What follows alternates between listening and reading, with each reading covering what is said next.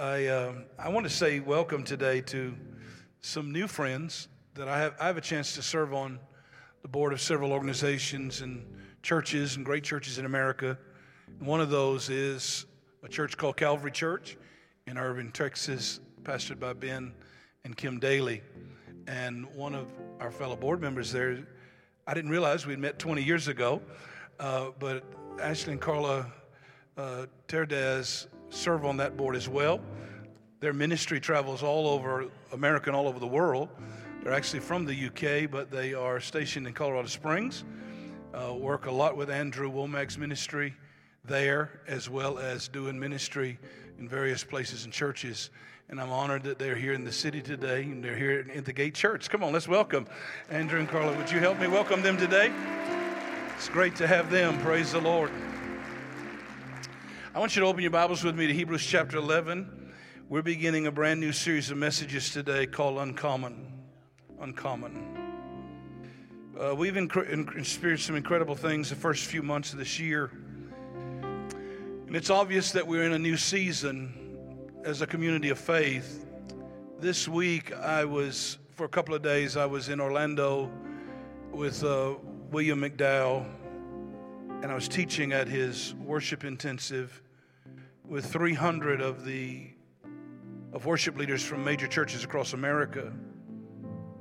And what I was made aware of, in particular in that room, was the fact that there's an increased awareness, and there's even great evidence that the presence of God is magnifying in the midst of people who will make room for Him. That's the key. For those of you that might be new to the Gate Church, let me just share with you one of the real values that we have, and that is that we value having an environment where the hearts of individuals are ignited by having an encounter with the living God. I realize that some people don't know why we call it the Gate. Maybe they thought we just tried to find a really sexy term. But it came out of a prayer time in Genesis 28 when Jacob laid his head on a pillow and dreamed all night about an inheritance, that God had something for him. He just didn't realize he was laying on it. How many of you know that a lot of times you have things you just don't know you have? But he became aware of what he possessed when he got into the presence of God. He saw a ladder reaching from earth to heaven, angels ascending, descending. In other words, heaven and earth were interacting with each other. I don't want to go to a church where heaven's way off yonder somewhere. I don't want to go to a church where heaven is a place I go to in the future and never experience in the present. What makes it heaven? What makes it heaven is Him. And how many of you know I can be with Him now? I don't have to wait till streets of gold don't make it heaven. What makes it heaven is His presence. And we can experience that now. So one of the things that we value is making sure we have a place where heaven and earth intersect. We have encounters. You know what? It doesn't bother me if people leave the Gate Church and can't remember my name. But if they come here for 2 or 3 weeks and have not encountered God, I feel like we've missed it. If they walk into this room and don't sense God in the place, then I feel like we didn't do something right. And one of the things that we prioritize is that we prioritize what Jesus prioritized. And that is that we make disciples. Our desire is not to make attenders. That's really weak right there. I'm going to try that one more time. We're not trying to just figure out how many attenders we can get at the gate. Jesus said, here's the mission. I want you to go and make disciples. I want you to teach them. I want you to baptize them. And by the way, next Sunday is Baptism Sunday. If you haven't been baptized, if you really want to be a Christ follower, that's the next step for you, to be baptized in water.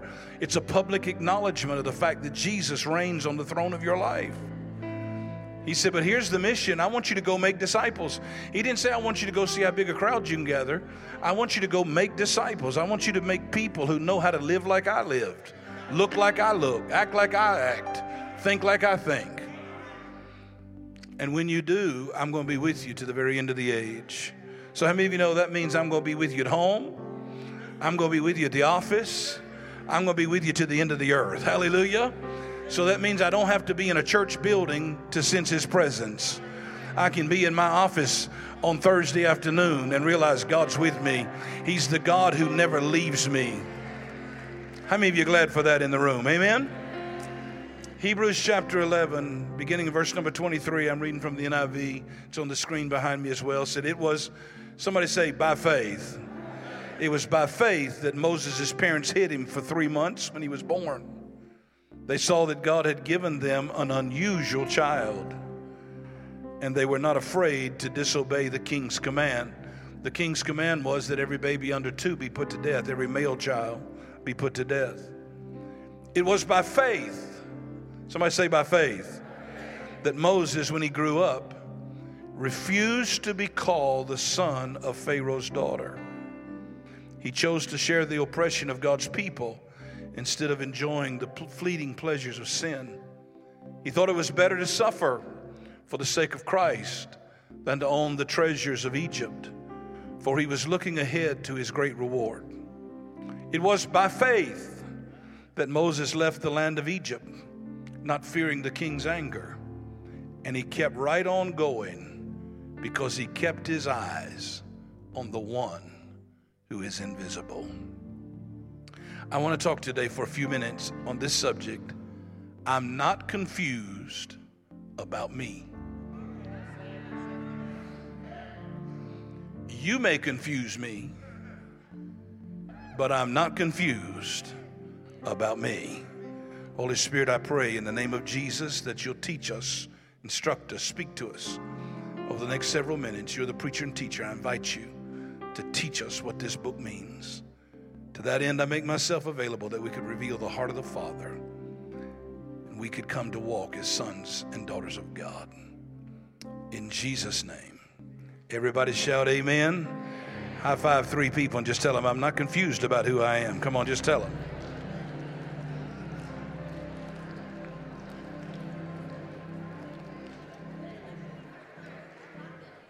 Praise the Lord. I'm going to ask you to give me just a few minutes to let me establish some foundational truth, and then we're going to dig into some things that I think are very, very necessary. I had the privilege of pastoring a man several years ago, and he's still in contact with me through social media. When I go to Florida, I get a chance to see him, usually every year when I'm there. His name's Juan. Juan was an incredible guy. His parents had fled Cuba during the revolution. Juan came to America, was raised as an incredible young man. His dad had been a businessman in Cuba, and so when he came to America, he had to come and just find whatever job he could. And his father became successful again. Juan went on to the University of Florida. From the University of Florida, he went on to pharmaceutical school, and he became a pharmacist and ended up owning a chain of pharmacies in our state. And one day, I had the privilege of marrying him. I dedicated his babies. And one day, I got a call, and it said, Pastor, will you come to the sheriff's office? Juan has just been arrested. So I went to the sheriff's department, and I knew that Juan had been struggling. But I walked in, and he was in a holding cell waiting to be transported to the county jail. And I'll never forget the day I walked into the cell. And as I walked into the cell that day, they shut the doors behind me. I was known in the city, so they left me in there with him. And he looked at me, and he began to weep. And I said, Juan, and he fell across my shoulders and just began to cry. When he finally got himself together, here's what he said to me. He said, Pastor, I'm probably the most afraid I've ever been. And at the same time, I'm freer than I've ever been. I said, I don't understand what you're saying. This is what he said to me. He said, I'm afraid because I don't know what the outcome of these events are going to mean for my life, for my family. But he said, I'm freer than I've ever been because from today on, I don't have to keep hiding. I don't have to keep acting. I don't have to keep performing. And I don't have to keep walking, looking over my shoulder, wondering who will find me out. Because for multiple years, Juan had been dealing drugs out the back door of his pharmacy. Member of the country club, well respected in the city, but also well respected by the street gangs who would come in the middle of the night down the alleyway to traffic the drugs that he was giving them. Here's my point. I think there's a lot of people that don't live free because they live in secret. And they don't live free because they live with an identity that's not truly who they are. John 10:10, Jesus makes this statement. The New Living Translation says it this way. He said, the thief's purpose is to steal and kill and destroy. But my purpose is to give them a rich and satisfying life.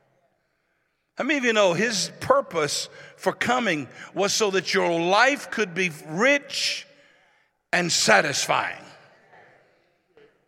Not one of constantly having to hide. One of the primary ways that the thief steals, kills, and destroys is he comes to steal and destroy identity. He wants to give us mistaken identities. In fact, let me make this plain. All sin comes out of a mistaken identity. If you really knew who you were, you wouldn't be acting the fool. You only behave that way because that's what you think you are. God comes to renew and to transform our minds and to renew us so that we begin to understand fully who we are. How many of you know it's common in the world for people to be imposters? Let me try that again. It's common in the world for people to be imposters. It's common for people to have a public persona and a private reality. But the problem is that's not just true for the world, that's true in the church.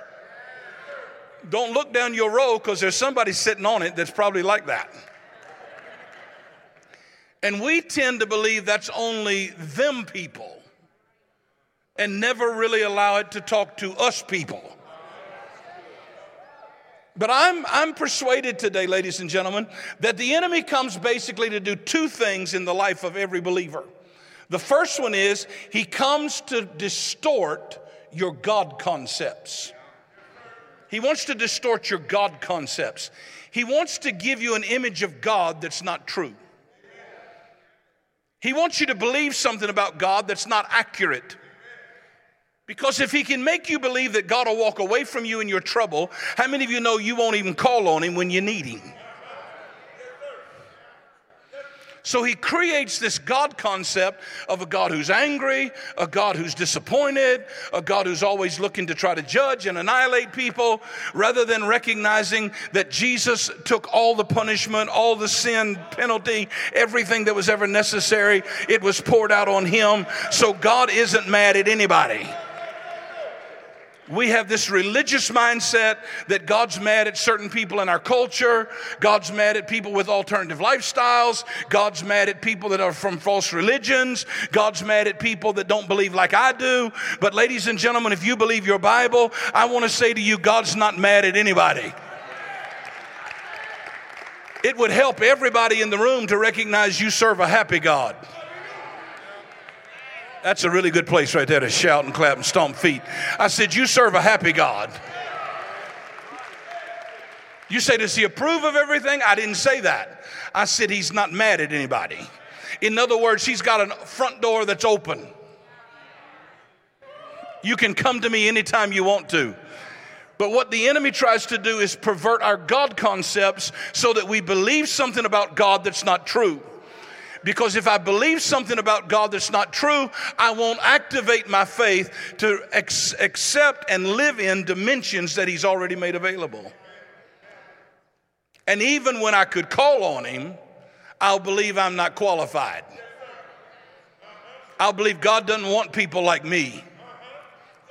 So I spend every day of my life trying to earn God's favor, trying to perform into a lifestyle that'll make him want to bless me. I was talking to a guy the other day, and he said, I get up every day and I beg God, would he please bless my life? And I said, why are you a beggar? You are not a beggar. You are a chosen, qualified, accepted in the beloved Son of God. You don't have to beg him. It is your Father's good pleasure to give to you the kingdom. Somebody in the room ought to be grateful today that I don't have to beg him. I am his child.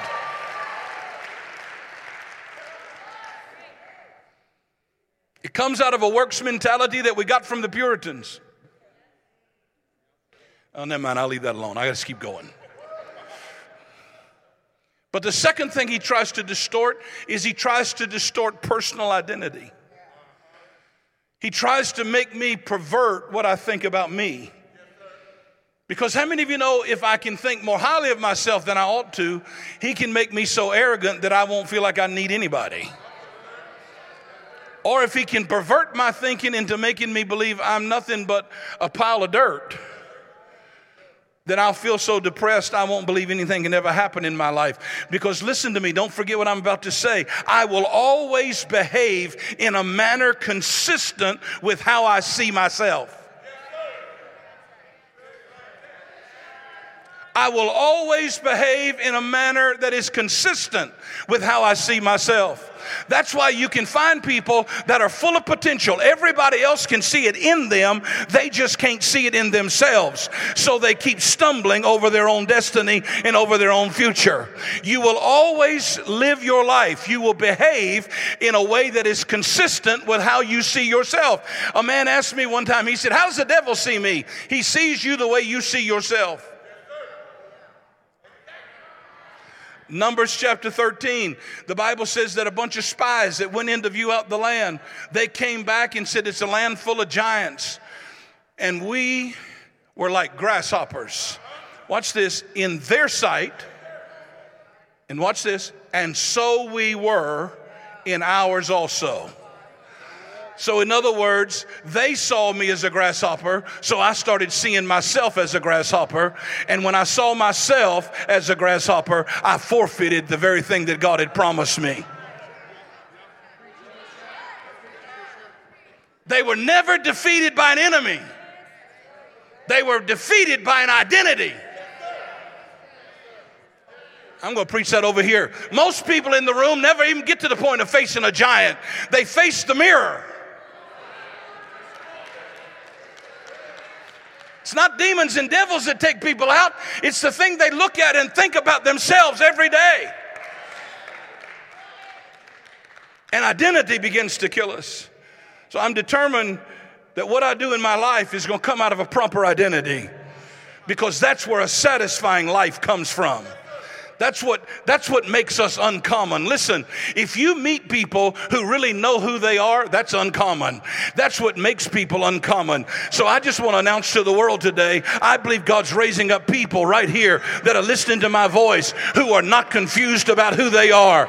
You may want to make me a pimple on the devil's nose, but I recognize I have been blood bought and I'm blood washed. I am chosen and I am accepted. He has called me his own, his very special possession. Is anybody glad in the room that you are God's special possession?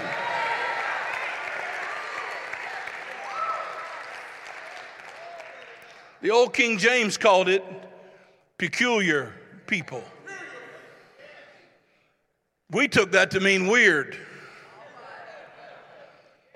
So we just thought the weirder we were, the more it makes us like God. That's not what he's meant.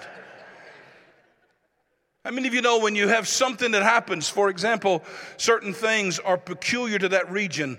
Like if you go into certain areas, it's not unusual to go into places where there are specific things that grow in specific areas. Or if you go to certain restaurants, it is something that's very specific to them. And literally, here's what Peter's saying. He's saying, you are now God's very specific possession.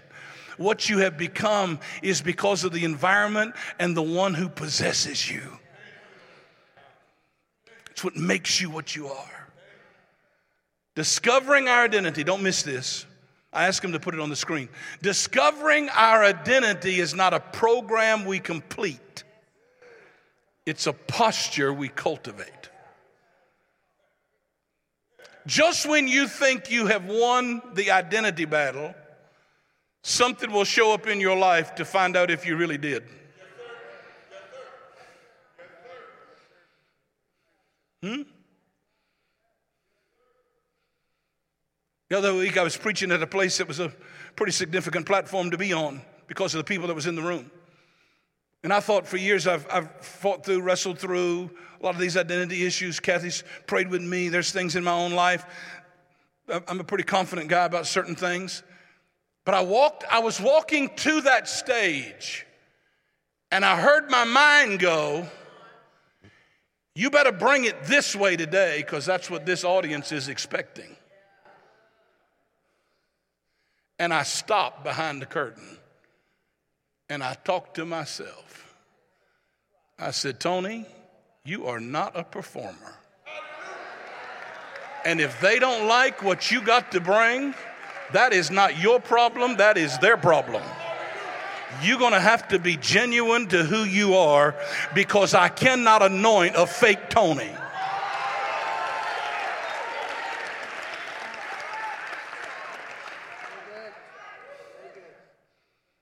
Three things I'm going to share with you real quickly. First one is this. If we're going to really not be confused about who we are, first thing this passage says is this. It was by faith. We receive identity by faith. I have to believe what my Creator said about me. I have to come to a point where I say, you know what? I don't create my identity, I discover it. I am not the creator. He is. If you want to find out why something is what it is, you got to go to the person who made it. We just had a guy in here the other day that was doing some stuff on our sound. And if you want to know how, this is a company called Nexo. Our speakers are Nexos. Our line runners are Nexos. So we had some things. We had some of the best sound people in Oklahoma City come in to do some repairs. And the guy walked in here and he said, I can fix it part way, but I need to get the Nexo rep to come in here and look at it because they're the ones who built it. You're not hearing me. It doesn't matter how talented electronically and musically they were, they want to go back to the person who made it because the person who made it knows best about how it functions. Why do you keep running down to the picnic table at Brenda's to find out what your life is supposed to be like? If you really want to know who you are, you got to go back to the one who created you and let him explain to you what his intention was for your life before you ever entered your mother's womb.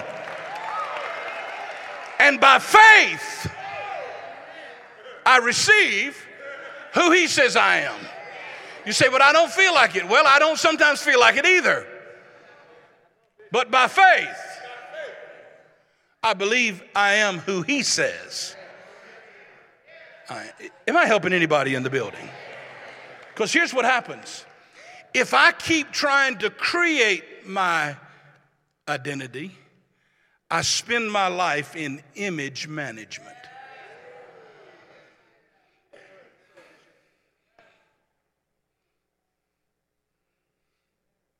I joined the country club.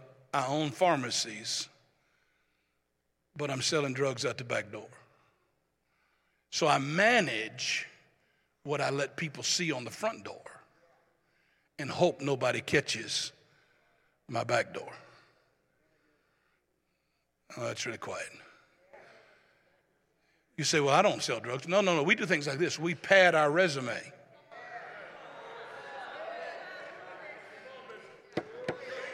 We go for the job interview and we say what we think the people hiring want to hear. Because we don't believe God can get us the job if we be true to ourselves, to who he made us. So we pad our resume. Hope they don't find it. On the plane the other day, I don't know if this movie's bad. It was on the plane, so they take all the bad stuff out of the plane movies. So please don't hold me, don't judge me. But J-Lo is in a movie called Second Act, and she's tired of being the assistant manager at this little, what kind of, like a five and dime store. And so she gets this opportunity to go. She has a nephew, a godchild, who is this real computer geek who's getting ready to go to Stanford on a scholarship. And so he's concerned about his godmother not having the job she wants. So he creates this identity for her.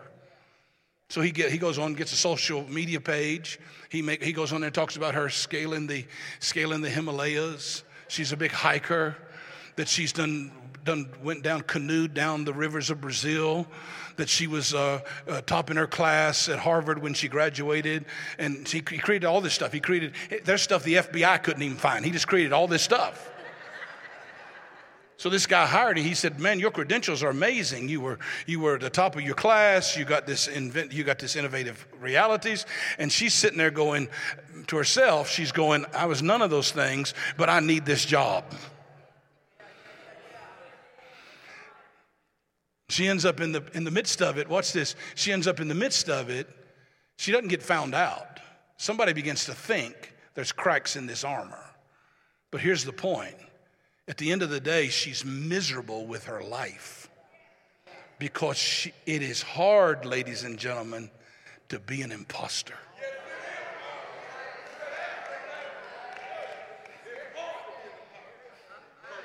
It's hard to keep hanging out with people acting I'm something I'm not.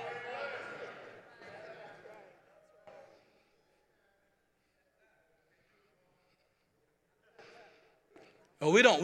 Oh, okay, you say I'm not even looking for a job. Okay, we don't filter resumes. We just filter all the pictures we put on social media. No, I have yet to see anybody take a shot of themselves, a selfie, 2 minutes after they woke up.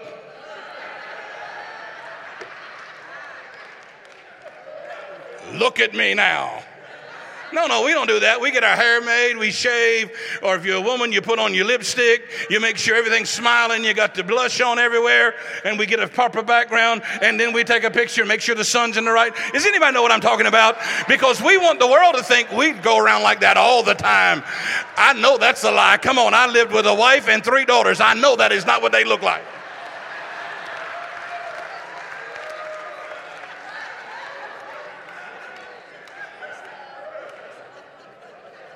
Now, they are beautiful, but they're not filtered.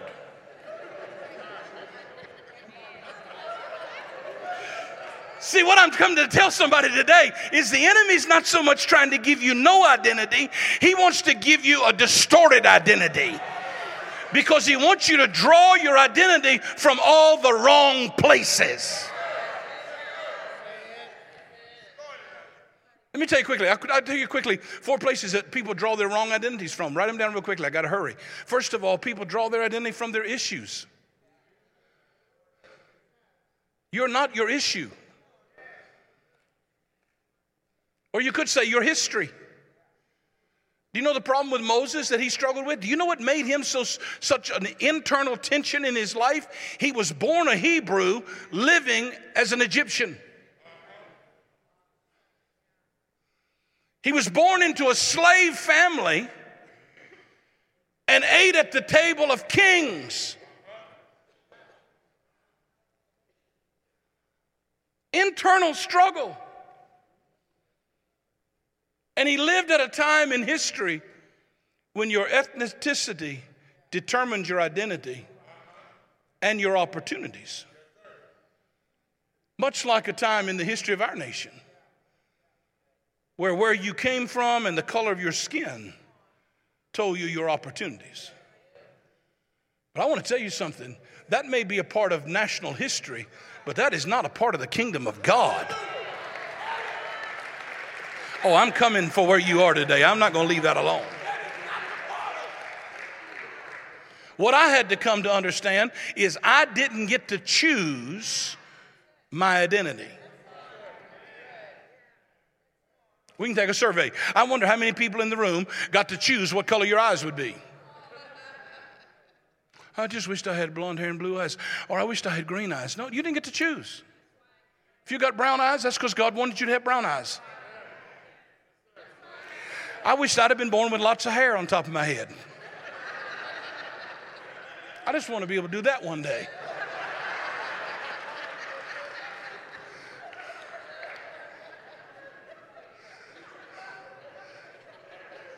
Stephen Ward was traveling with me last week, and he's got hair piles up everywhere on top of his head. And I'm like, I hate you.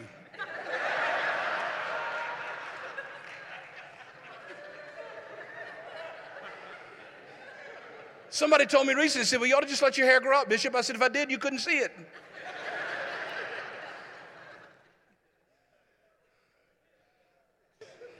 How many of you know I didn't get to choose whether I was born with parents who stayed married or didn't?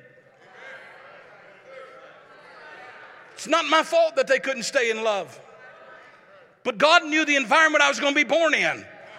And He predetermined my destiny before I got here.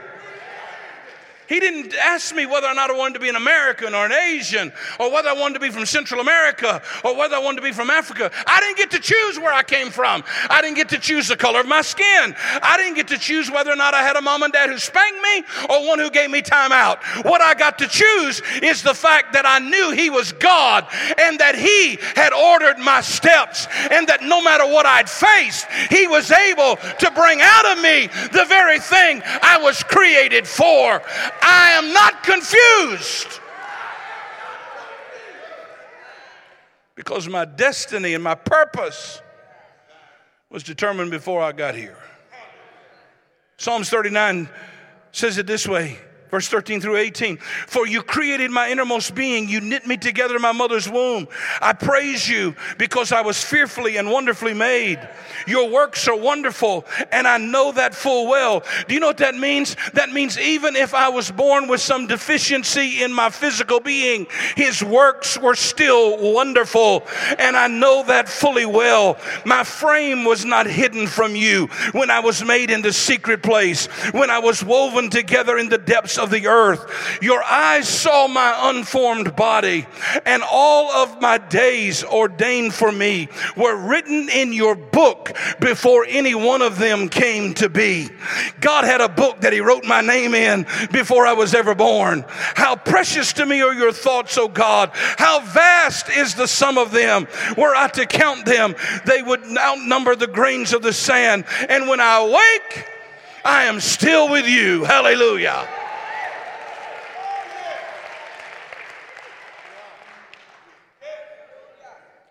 My identity doesn't come from my history or my issues.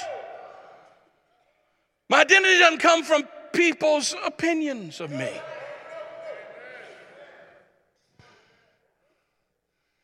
Moses was even misunderstood by the Hebrews. He rose up and killed an Egyptian who was mistreating and abusing one of the Hebrew men. And when he saw two Hebrews fighting, they interpreted him to be a violent, murderous man. He didn't let his identity be shaped. But watch this. Because he had not yet fully understood who he was, fear gripped him when other people thought something about him. I ain't got no help. Fear gripped him when they thought something about him other than what he really was. And that's what made him run to the wilderness for 40 years. And in the wilderness, he come to be not any longer confused, about who he was. And when he no longer was confused, people's opinions didn't give him his identity. How many of you know public opinion is crazy? Come on, it's fickle. The people that celebrate you today will hate you tomorrow. I've been doing this too long. People that first come to the church and the first thing they tell you when they see you is, I want you to know I am so in love with you. I love this house. I'll never go anywhere as long as I lived. I just go, you're gone already. You're gone already. You won't be here. You won't be here when the snow flies next year. Because here's what I found out. See, if you only meet people and think certain things about them, when you find out something else about them, public opinion changes. And it may not even be a reality. It could only be a perception.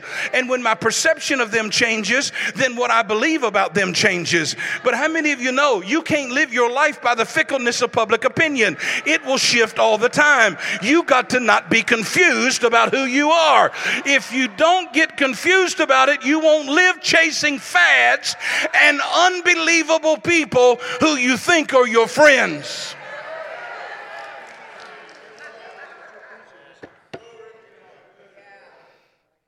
There are some folks that have wanted to give up life because they didn't get invited to the party. Number 3, how many of you know your identity doesn't come from your accomplishments and your successes? I can't let that be my identity.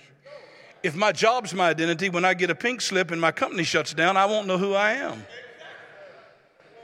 If my bank account's my identity, and then we have a financial reversal, and I all of a sudden lose all my money, how many of you know I don't know who I am? If my identity's in my title, when I lost my title, I don't know who I am. If my identity is in always getting the rewards, if I end up third and don't get the trophy, then I'll go home and not know who I am. But if I recognize I was fearfully and wonderfully made, God had a plan for my life, He knows who I am, then I can maintain my identity even whether I'm successful or not successful. Now hold on to your seat. The fourth thing that comes to distort identity oftentimes is the church. Now, wait a minute. I thought you were talking about the things the enemy does. I am.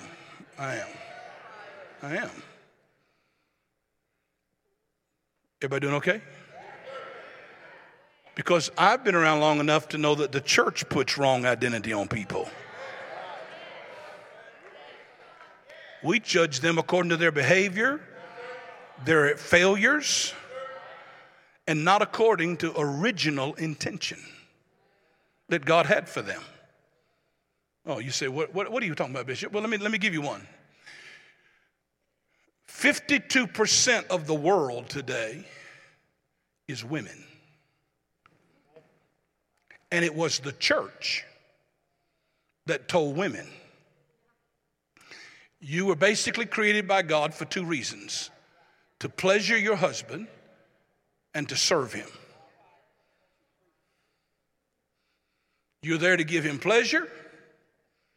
You're there to bear his children, make his meals, take care of his home.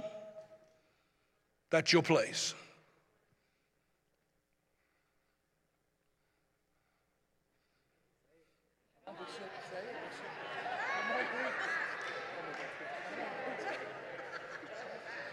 I'm just waiting for some of you to breathe. Come up for air.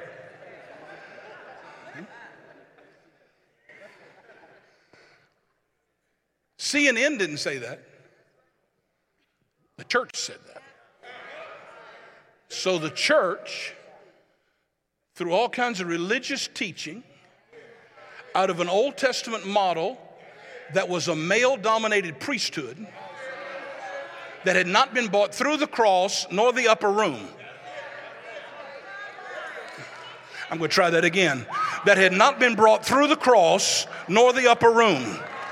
Because when you come through the cross and through the upper room, you'll find out that there is neither male nor female. There's neither bond nor free. There's neither Jew nor Gentile. All the distinctions begin to be lost.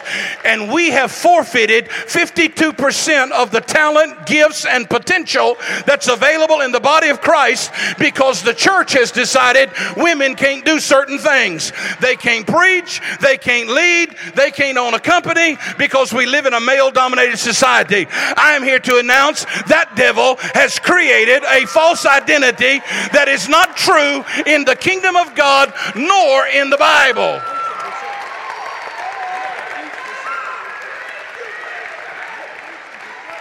And if you really want to mess with me today, people say, well, God said it wasn't good for a man to be alone. He did say it wasn't good for a man to be alone. He did not say it wasn't good for a man not to have a wife.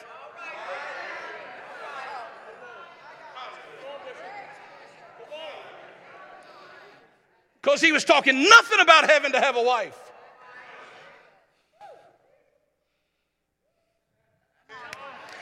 Read the New Testament. Jesus didn't have a wife. I dare any of you stand up and look at him and say, you were a failure. Paul the Apostle didn't have a wife. In fact, Paul said this. He said, if you can stay single, that's even better. Oh, I ain't got no help in here today. He said, because then you could pray all day long. You ain't got no kids running around the house gonna bother you. You ain't got a wife that's got honey-do list. You ain't got nothing going on. When you come home, if you want to fast today, you can fast. But if you cannot keep yourself pure and you got to run around with everything in the world in order to be single, then you might as well go on and marry, because there ain't no reason to keep that fire in your belly. You got it for some reason. But if you've been anointed by God to be single, that's not a bad deal. I am helping somebody in the room, because here's what he said. I've raised up women because they have assignments, they have potential, they have giftings, they have anointings, and they have a place.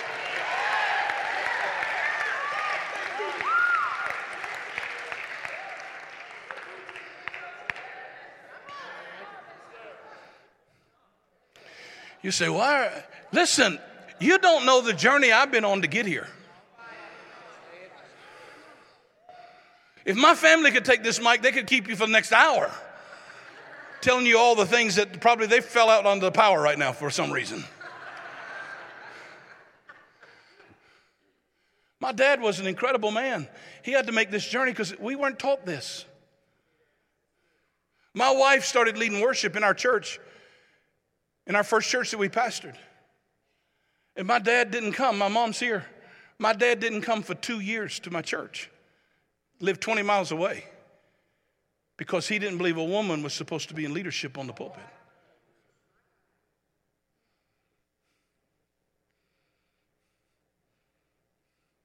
There's things I suppressed in Kathy because the church taught me. She'd say, this is what I'm feeling. I said, you can't be feeling that. That's not God. She would cry herself to sleep at night. She said to me, I believe the Lord's told me that I'm supposed to lead worship and operate prophetically. I said, not in my church, that's not going to happen. Not in my church. You say, how could you be so stupid? I don't know. I had a desire to please God. And that's what the church taught me.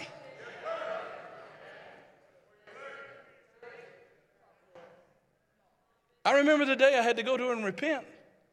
I wept. I remember the day my dad said to me, when he was getting ill and no longer able to be in church as much as he wanted to be, he said, the thing I'll miss most is being where Kathy leads worship.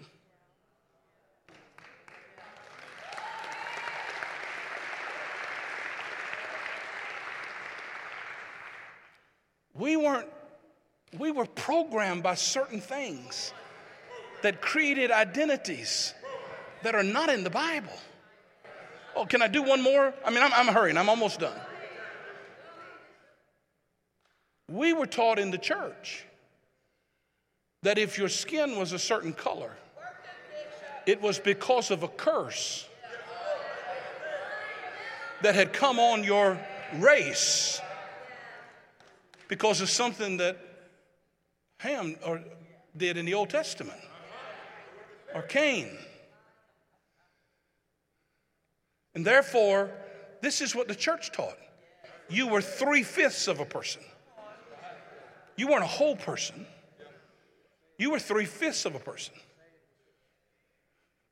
And therefore,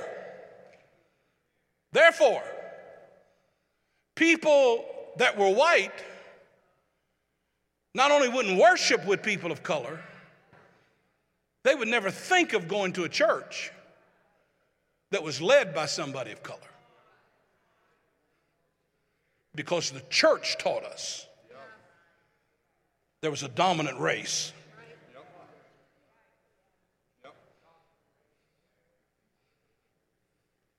We classified people by the curls in their hair.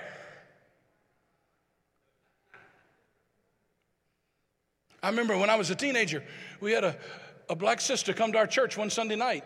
She came in. It was a Pentecostal church. She didn't know any better. She came. She came bringing her tambourine, worshiping in this all-white church. This is no story. My mother will verify this. That night, they took our pastor to the hospital with a heart attack. He had heart trouble because a black sister showed up with her tambourine in this all-white church. And you want to know why he had a heart attack? It wasn't because he was a loving man. He's one of the most loving men I knew. Everybody in the city loved him. Black, white, brown, it didn't matter. Everybody loved him. But he knew he had some deacons that were so churched in religion that they were going to maybe take his job because he'd let a black woman walk down the aisle with her tambourine and dance. I want to tell you something. The Gate Church has been raised up for such a time as this because we're not getting our identity out of our history and out of crazy church doctrine that didn't come out of the Bible. It came out of somebody's back room. We are the people of God. Oh, I wish somebody would shout with me. We are uncommon.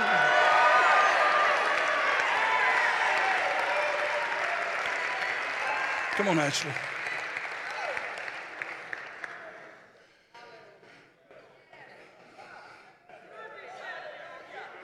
That's why in order to really understand identity, you got to go back to original intention. When Jeremiah said, I can't do your call. I can't do what you're calling me to do. I can't be who you want me to be. I know there are people in this room today, you've lived your life believing you are never enough. Just you. Not you plus glowing in the dark. Not you plus some deep revelation. You've never believed you were enough. So he said to Jeremiah, you don't think you can be a prophet? Well, let me do something, Jeremiah. Let me take you back to before you began. Let me let you know what was in my mind. Before I formed you, I knew you. And while you were still in your mother's womb, I ordained you to be a prophet. I don't care that you fell in the mud 3 times. I don't care that you've messed up and taken 2 off-ramps you shouldn't have been on. I can't help it that you took the long way around the city to get here. I have not changed my mind about who you are and why you are and what I ordained you for. That's why you got to go back before the divorce. You got to go back before you failed. You got to go back before you were bankrupt. You got to go back before you were successful. You got to go back before you were betrayed and find out what was in the mind of God about my life before I ever got here. I came to tell somebody today, this is what was in his mind. You were chosen. You were anointed. You were called. You were ordained. You're accepted. You're righteous. You're holy. You're going to live above and not beneath. beneath. You're going to lend and not borrow. You're going to be the head and not the tail. You were intended to be a person that was so distinct, the whole world would want what you have.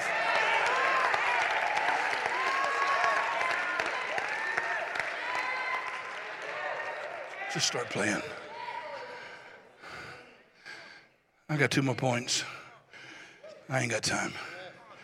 So I'm just going to give them to you and you write them down. See, the second thing this passage said is this. He said not only did he have to by faith receive his identity. Here's what it says. It says by faith, please listen to this. By faith, he refused to be called the son of Pharaoh's daughter. Let me ask you a question. What do you refuse to answer to?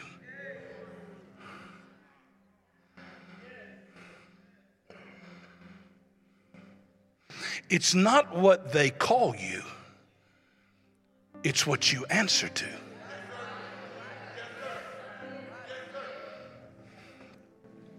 I had the privilege last night to go to a gala for Rise Above It Ministries. Bobby and Ronette are here today. Bobby and Ronette Wallace, they lead our Freedom Track on Wednesday nights. Have ministry all over the city in various churches that help people that have been in places in life of substance abuse, controlling issues. Bobby made an incredible statement. Spent many years as a functional alcoholic or man that had a substance abuse problem with alcohol. Go on binges, but still had a business that was very successful. He made this statement. He said, I choose not to identify myself as an addict because that's an identity, and that's not my identity. I choose to say I had substance abuse problems that were a life pattern for me. Because when I found out what my identity was, I could get free from my issues.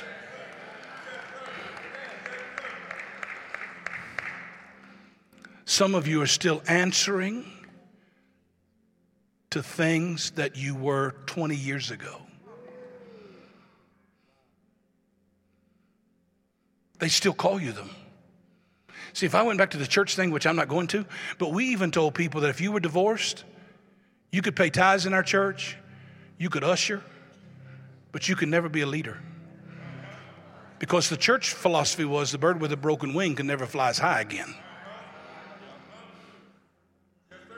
And so we keep titling people by an event. Divorced. Adulterer. Bankrupt. Dropout. Some of you in this room, every time you look in a mirror, you hear voices calling you. Fat. Stupid. You say, Bishop, how do you know that? I'm a big guy. Do you know what it's like this week to be speaking at a conference where everybody in the room is a worship leader? Everybody in the room is a worship leader. Most of them at very well-known churches. And all of them come with their skinny jeans and their tennis shoes. And come up here. Come up here. Come up here. Come help me. Come help me. Come help me. Come help me.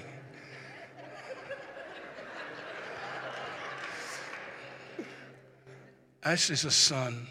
By the way, this week, his project was released. Come on, we need to give the Lord a great big praise for that.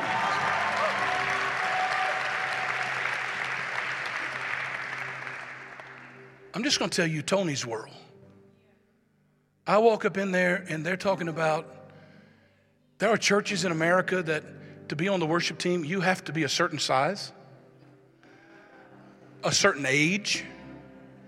I wouldn't qualify for either. So I go in the room And I'm telling you something. See, you don't complete the class of understanding your identity. You just posture yourself to constantly continue to learn it. Because I want to grab my pants and pull them up tight like this and say, see there, I got skinny jeans.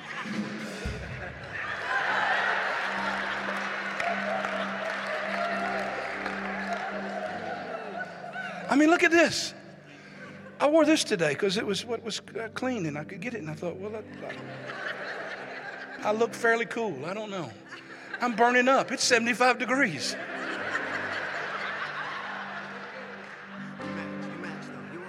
Y'all look okay? Yeah. Oh, yeah. We're flowing. But I walk up on stages and go, I don't preach at a conference. I did it last week in California.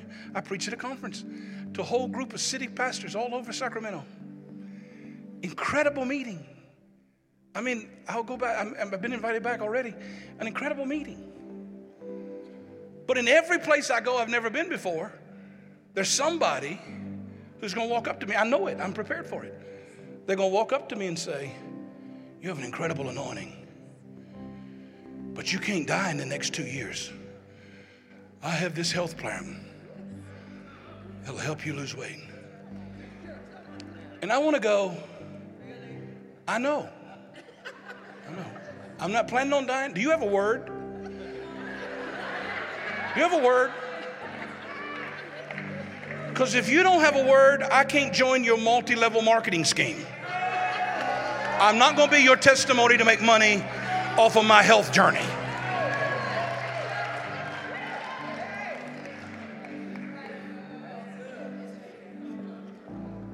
But it is just as real. Do I know? Yes, I'm on a journey. I am on a journey. I've actually lost 28 pounds, and I'm really happy about that.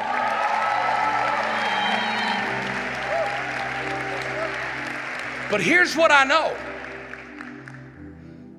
If they have to roll me out on this platform, it doesn't change who I am.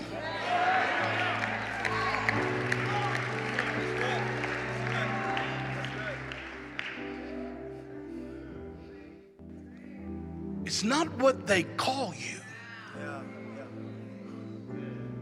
It's what you answer to. And I refuse to answer to crazy stuff.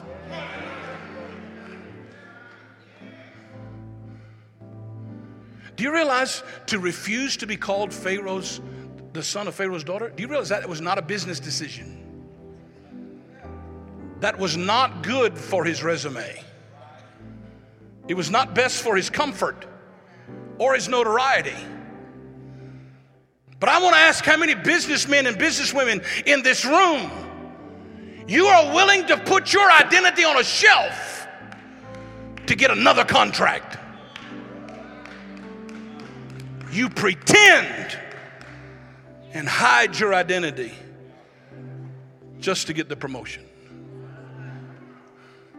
And Moses said, I got enough confidence in the God who made me that I don't have to live with a false identity. So I refuse to answer. You say, Bishop, are you wanting me just to be one of them crazy, wild Christians? No, I'm not asking you to be unwise. I'm not even asking you to be offensive in how you live your faith. But I'm asking you to not be a coward about who you really are and stand up for who you know God has made you to be. And if they don't want you to have the business because you're a Christian, then you need to believe that God will give you 5 people in place of the one that rejected you because you're a Christ follower. Because by faith, I refuse to be called. Stand with me. And the result was he persevered. He remained faithful to who God made him. Listen, here's what it said. It said he kept going. You know what that means? He kept going when they falsely accused him. He kept going when he no longer had a palace. He kept going